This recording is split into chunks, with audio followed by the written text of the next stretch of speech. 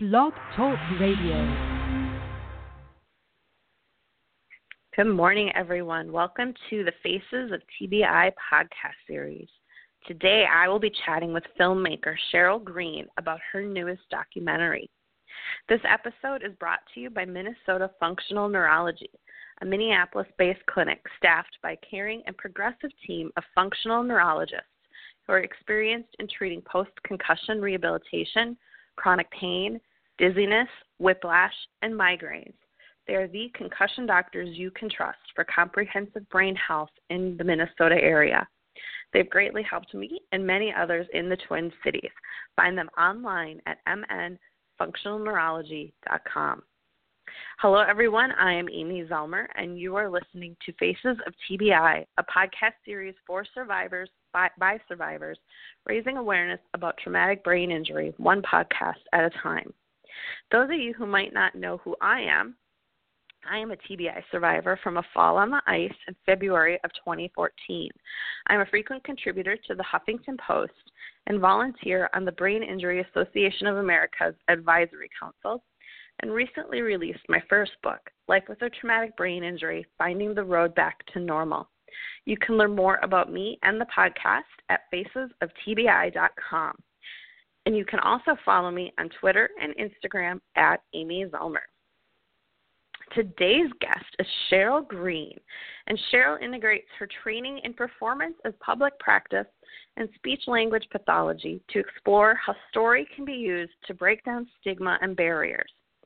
After decades of sustaining mild TBIs, in 2011, she began making films that combine personal narrative and activism to create dynamic artistic tools to challenge misconceptions and stereotypes of disability while celebrating pride in disability experiences. A filmmaker, podcaster, blogger, and public speaker, Cheryl also provides closed caption and audio description services to make media more accessible and to encourage a disability aesthetic.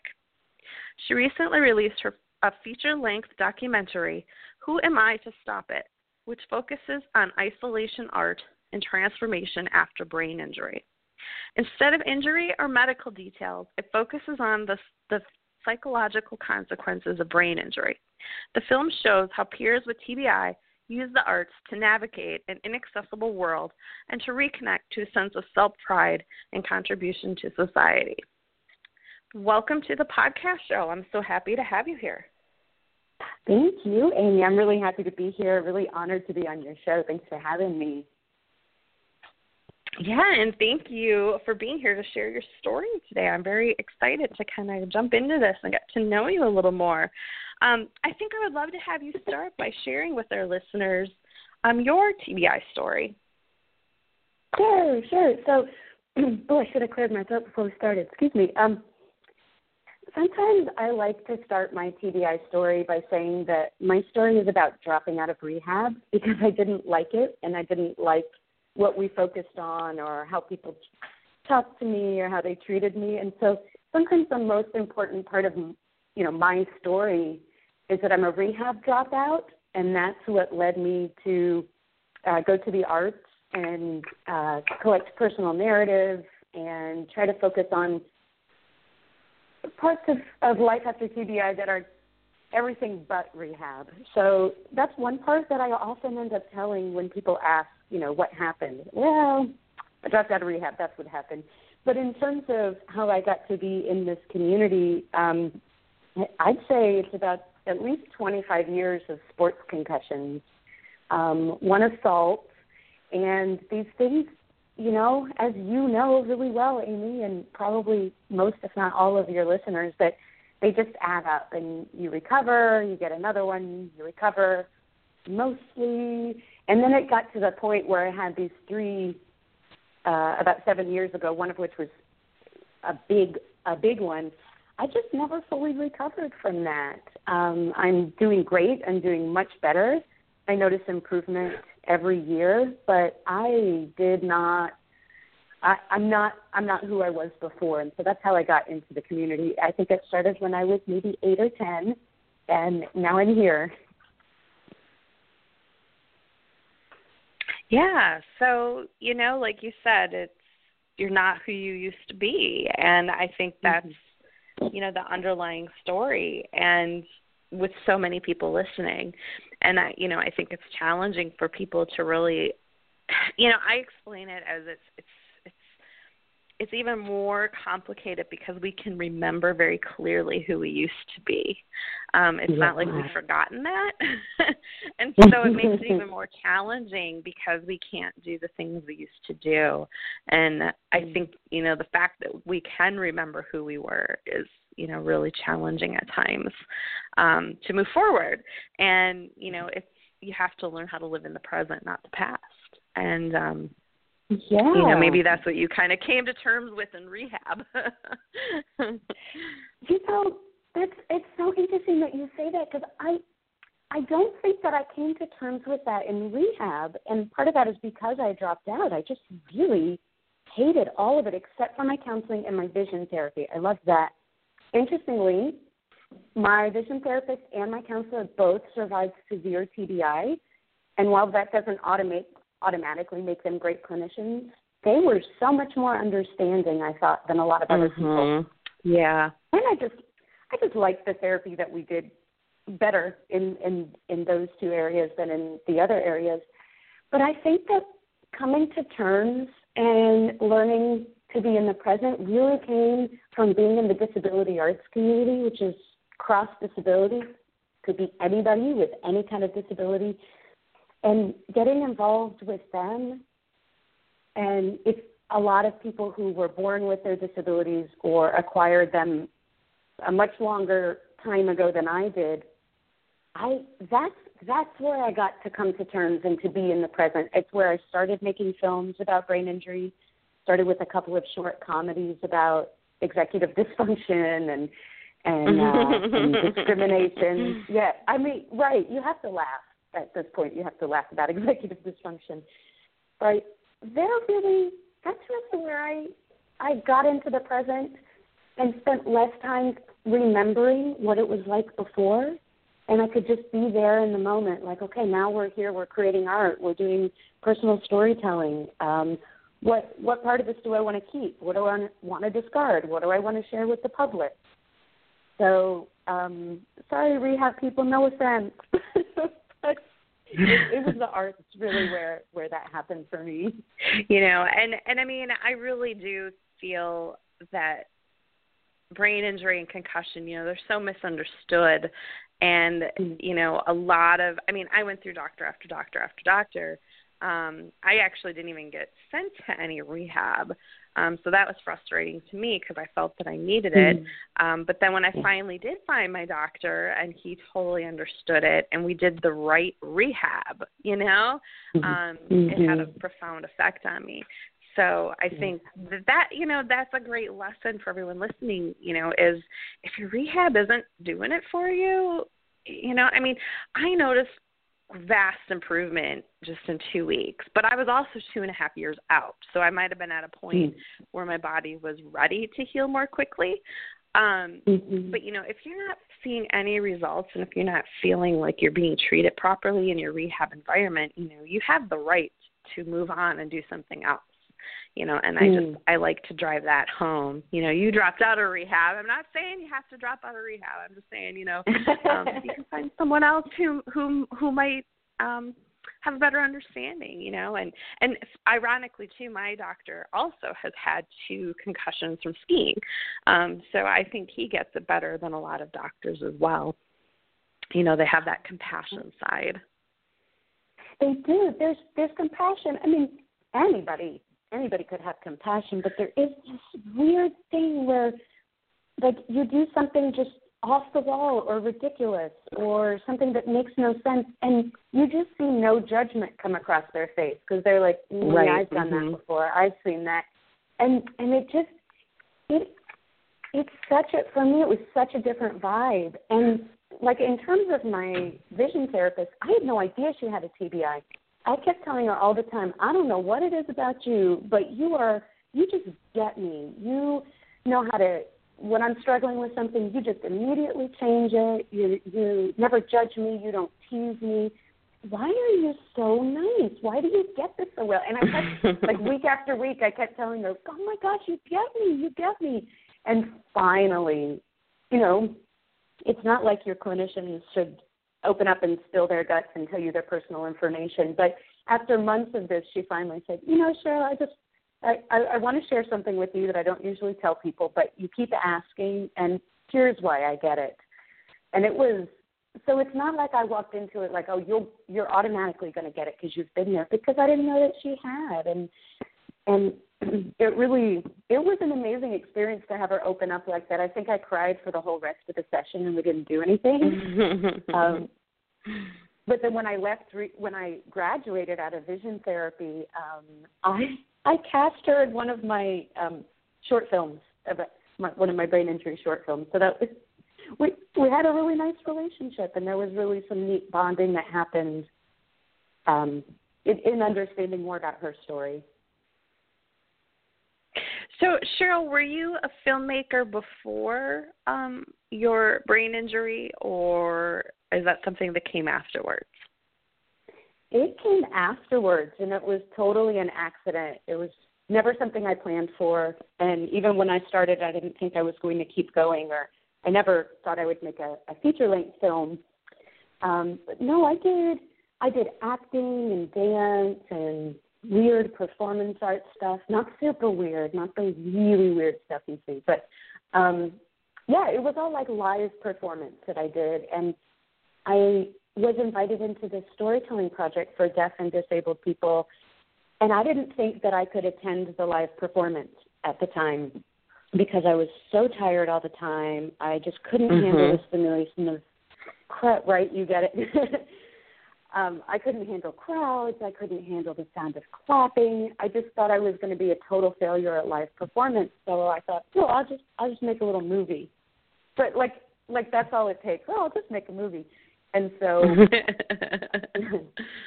I learned pretty quickly that it's not just that easy. But I made a 10-minute comedy about how I lost the ability to cook, which I got it back.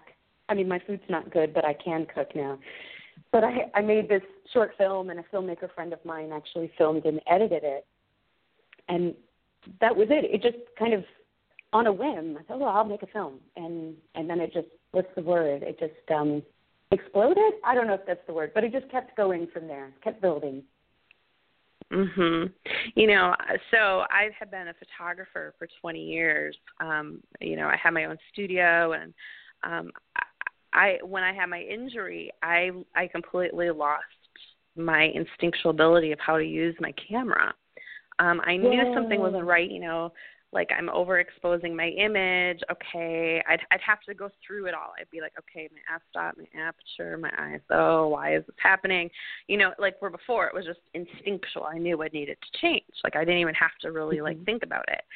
And this was like I had to sit and think about it, and it was so frustrating. And that's slowly come back, but it was really frightening when you don't know how to do something that was so instinctual before. And so that's when I kind of moved to writing. I'd always been a writer, but not to the extent that I do now. And, you know, I have found that through my writing and sharing my story, you know, I'm able to touch so many more people. And that I feel like, you know, that's sort of what you're doing through your filmmaking as well, just reaching and raising awareness and helping others. So it's quite a process, isn't it, how we get to where we are sometimes?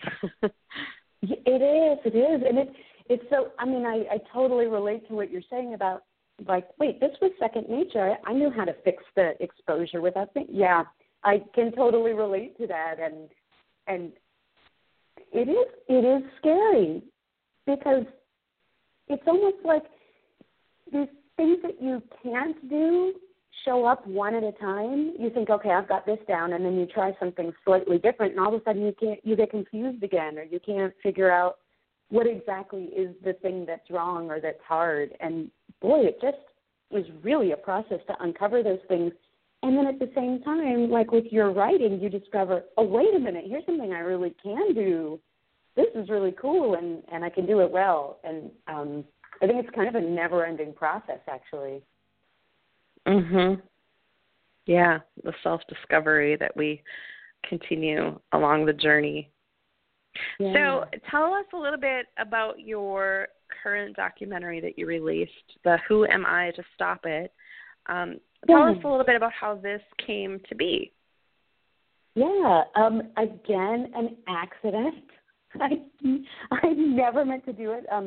I had gotten a grant from a local arts council to make my second short film, the comedy about brain injury. And getting that grant, I don't know, through some partnership, it qualified me to do this online fundraising thing that comes with a mentor, and it's only for artists. So it's like some elite Kickstarter that usually you have to apply to get onto this platform, but they automatically let me in because of this local grant that I had recently gotten.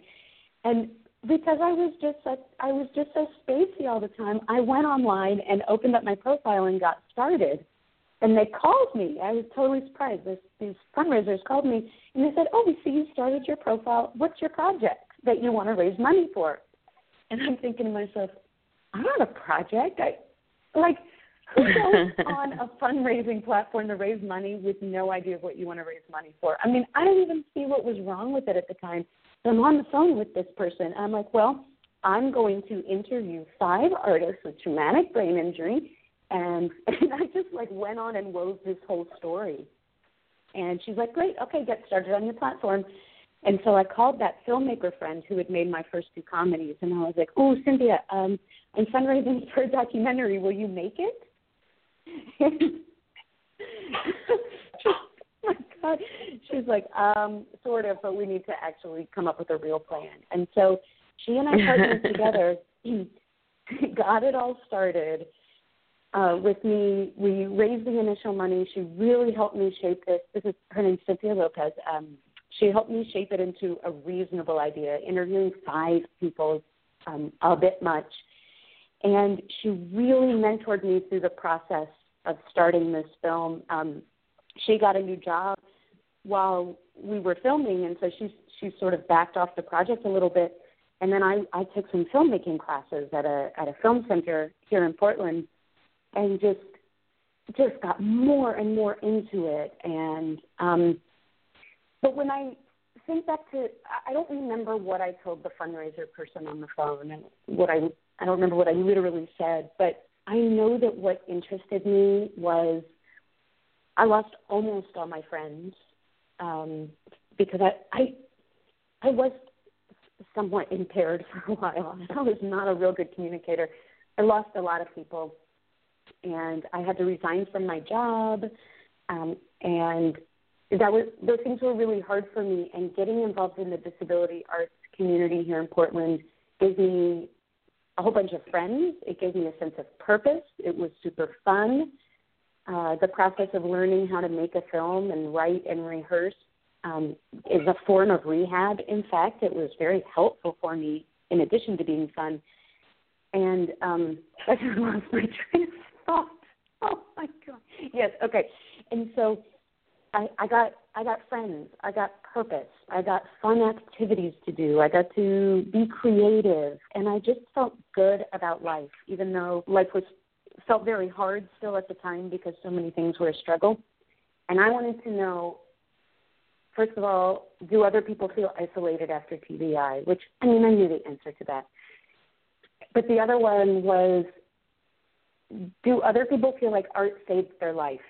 It gave them a way to create a life that they wanted to live. And so that was what was behind interviewing people. It ended up being 3. All of them are isolated in different ways from society, and all 3 of them really just find so much positivity in creating art. They are proud of themselves in a way they were before the injury. They're proud of their artwork. People love their art and want more of it. There's so much connection back to the community and back to yourself that I found in creating art. And since I've been screening it, I'm hearing the same stories from people in the audiences.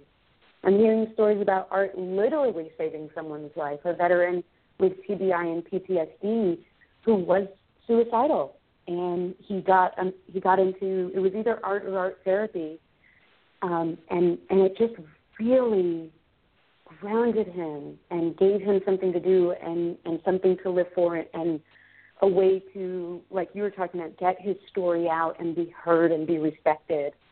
And so it's been fabulous to hear how many people are like, yes, me too, me too, me too. You know, and isn't that when you do something like what you just did, you know, you've got your documentary, I have my writing, I have my podcast series, but then when you hear from other people about how much that it's helped them, and, you know, like me too, I feel that way too, and I can so relate to what this is talking about. And, you know, don't you find that that's part of your own healing process too, to have other people, to know that you're helping other people through your work? I mean, healing doesn't even begin to capture it. Like, that, I don't even know if there's a word to describe the feeling of it. It's very emotionally healing. It is, I came up with another word and I already forgot it. It is so humbling, right? Like, talking live radio. It's very humbling too. Like, wait, really? I made this thing and it speaks to you? Oh, my goodness. I'm so grateful because that's what I want. But then sometimes it's hard to believe that it's happening. I mean, I've had people, at one of the screenings, somebody came up to me in the middle of the screening and started talking to me. I'm like, wait, we have to leave the room because I can't see this movie's playing. There's 50 people in here. Let's go. So we go outside. This person had been taking notes through the documentary and needed to leave the screening and talk to me and share his notes and ask me a bunch of questions and tell me what was on his mind and the things. There were parts of the movie that were he really hated, and he wanted to tell me what those were and get that off his chest. And there were parts that he really loved. He had a bunch of questions, and he's not a TBI survivor, but his mother is. And he's watching this, and he's seeing his mom on screen, and he was so overcome with thoughts and emotions and things he needed to process. And it was an honor beyond honors to stand out in the hallway with him and talk through his notes and the issues that were coming up for him. I mean, you just feel so privileged and honored when somebody wants to share their thoughts with you and get support from you. It's very cool. It is. It's very cool. And you know that, you know, the work you're doing is really, truly affecting others and helping them and helping their friends and family as well in some instances. And, you know, like you said, you go through this huge isolation because people just don't get it. So to have this vehicle to help them get it a little bit, you know, it's really profound and powerful. Yeah, it's neat. I have a really neat life, I think. So do you have any other projects in the works, or are you taking a break right now because you just released this one? What's your art schedule look like? Oh, my goodness. My schedule is out of control. First of all, to answer one of your questions, no, there is no break because I am part of a film distribution cooperative that is self-distribution. So we're a company. It's called New Day Films, and it's been around since 1971, and we sell on the educational market, universities, hospitals, nonprofits, and that kind of thing. But because it's self-distribution, there's nobody out there selling my film for me. I have to do it myself. Right. Mm-hmm. And we do share resources and share ideas and help each other a lot, but it's not paid work because it's not like I work at a distribution company. So if I want to earn any money on this movie, it's about me getting out there and making contacts and selling the film. So, and then because it's a co-op, we also do volunteer hours back into the co-op to support it. So there's no break there. I actually just went to 3 conferences in 3 different cities in 2 weeks. I presented part of my film and did a presentation in Honolulu at the Pacific Rim International Conference on Disability and Diversity. The day after I came home, I went to Salem, Oregon to screen the whole film at the annual Therapy and Audiology Conference. And last weekend, I sat at a table at the Northwest Narrative Medicine Conference, with postcards and DVDs telling people about the New Day titles related to disability. So it's been a break. But in terms of art, what I'm doing now is actually, I made a short documentary about why we really should not institutionalize people with disabilities. I mean, to me, it's a given, but in our culture, it seems to still be the default. So I made a film for the Center for Disability Rights New York State and won first prize in their festival. I rarely get actual film ideas, so it was exciting to have an idea for that one. But I'm really moving a lot more into audio storytelling, audio documentary. I've had an interview-based podcast similar to yours for about 5 years, and I'm now moving into storytelling and sound design and music and that kind of stuff. And I've been producing episodes for another podcast called the Disability Visibility Podcast by Alice Long out of San Francisco. It's a really cool podcast. I'm one of 3 editors and producers on that, and I'm just super excited about growing my audio skills. I really want to do storytelling and audio documentary with certain groups of the TBI community. I'm really interested in working with young people.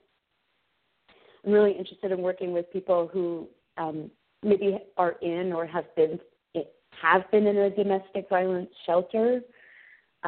Really interested in interviewing people who are or have been incarcerated, who have a history of TBI that may play into some of how they ended up there. And, I don't have a specific plan for actually doing those things, but those are things that are on my mind right now. Well, that's awesome, and congratulations on your first place award. That's amazing. Thank you. So we are almost out of time. We just have a minute left, but I just want to thank you so much for being here. This has been great. I think what you're doing with your documentary is just awesome, and I wish you so much luck with all that you are doing. You're a busy woman. Thank you, Amy, and thank you for having me on. And I love your Faces of TBI project and reading what you're up to on your blog. I want to thank you for your work and being out there so much. So, yeah, absolutely. Thank you so much. Well, thank you. And so if people want to find you, how can they find you online? WhoAmIToStopIt.com is the website and blog. Facebook and Twitter are both Who Am I to Stop It, although I don't understand social media, so I don't post very much, but I'm on there. But WhoAmIToStopIt.com is the home base for everything. All right. Who am I to stop it? Thank you so much, Cheryl. Have a wonderful day. Thank you so much for being here today. You too. And thank you, everyone, for listening. I hope that you enjoyed today's show. And again, you can visit facesoftbi.com to listen to previous podcasts and see any upcoming topics we might have listed. And another thank you to our sponsor, Minnesota Functional Neurology, the concussion doctors you can trust for comprehensive brain health in the Minnesota area. Find them online at mnfunctionalneurology.com. And thank you all for listening. Thank you for being a part of my journey. And I will see you all again next time. Have a great day, everyone.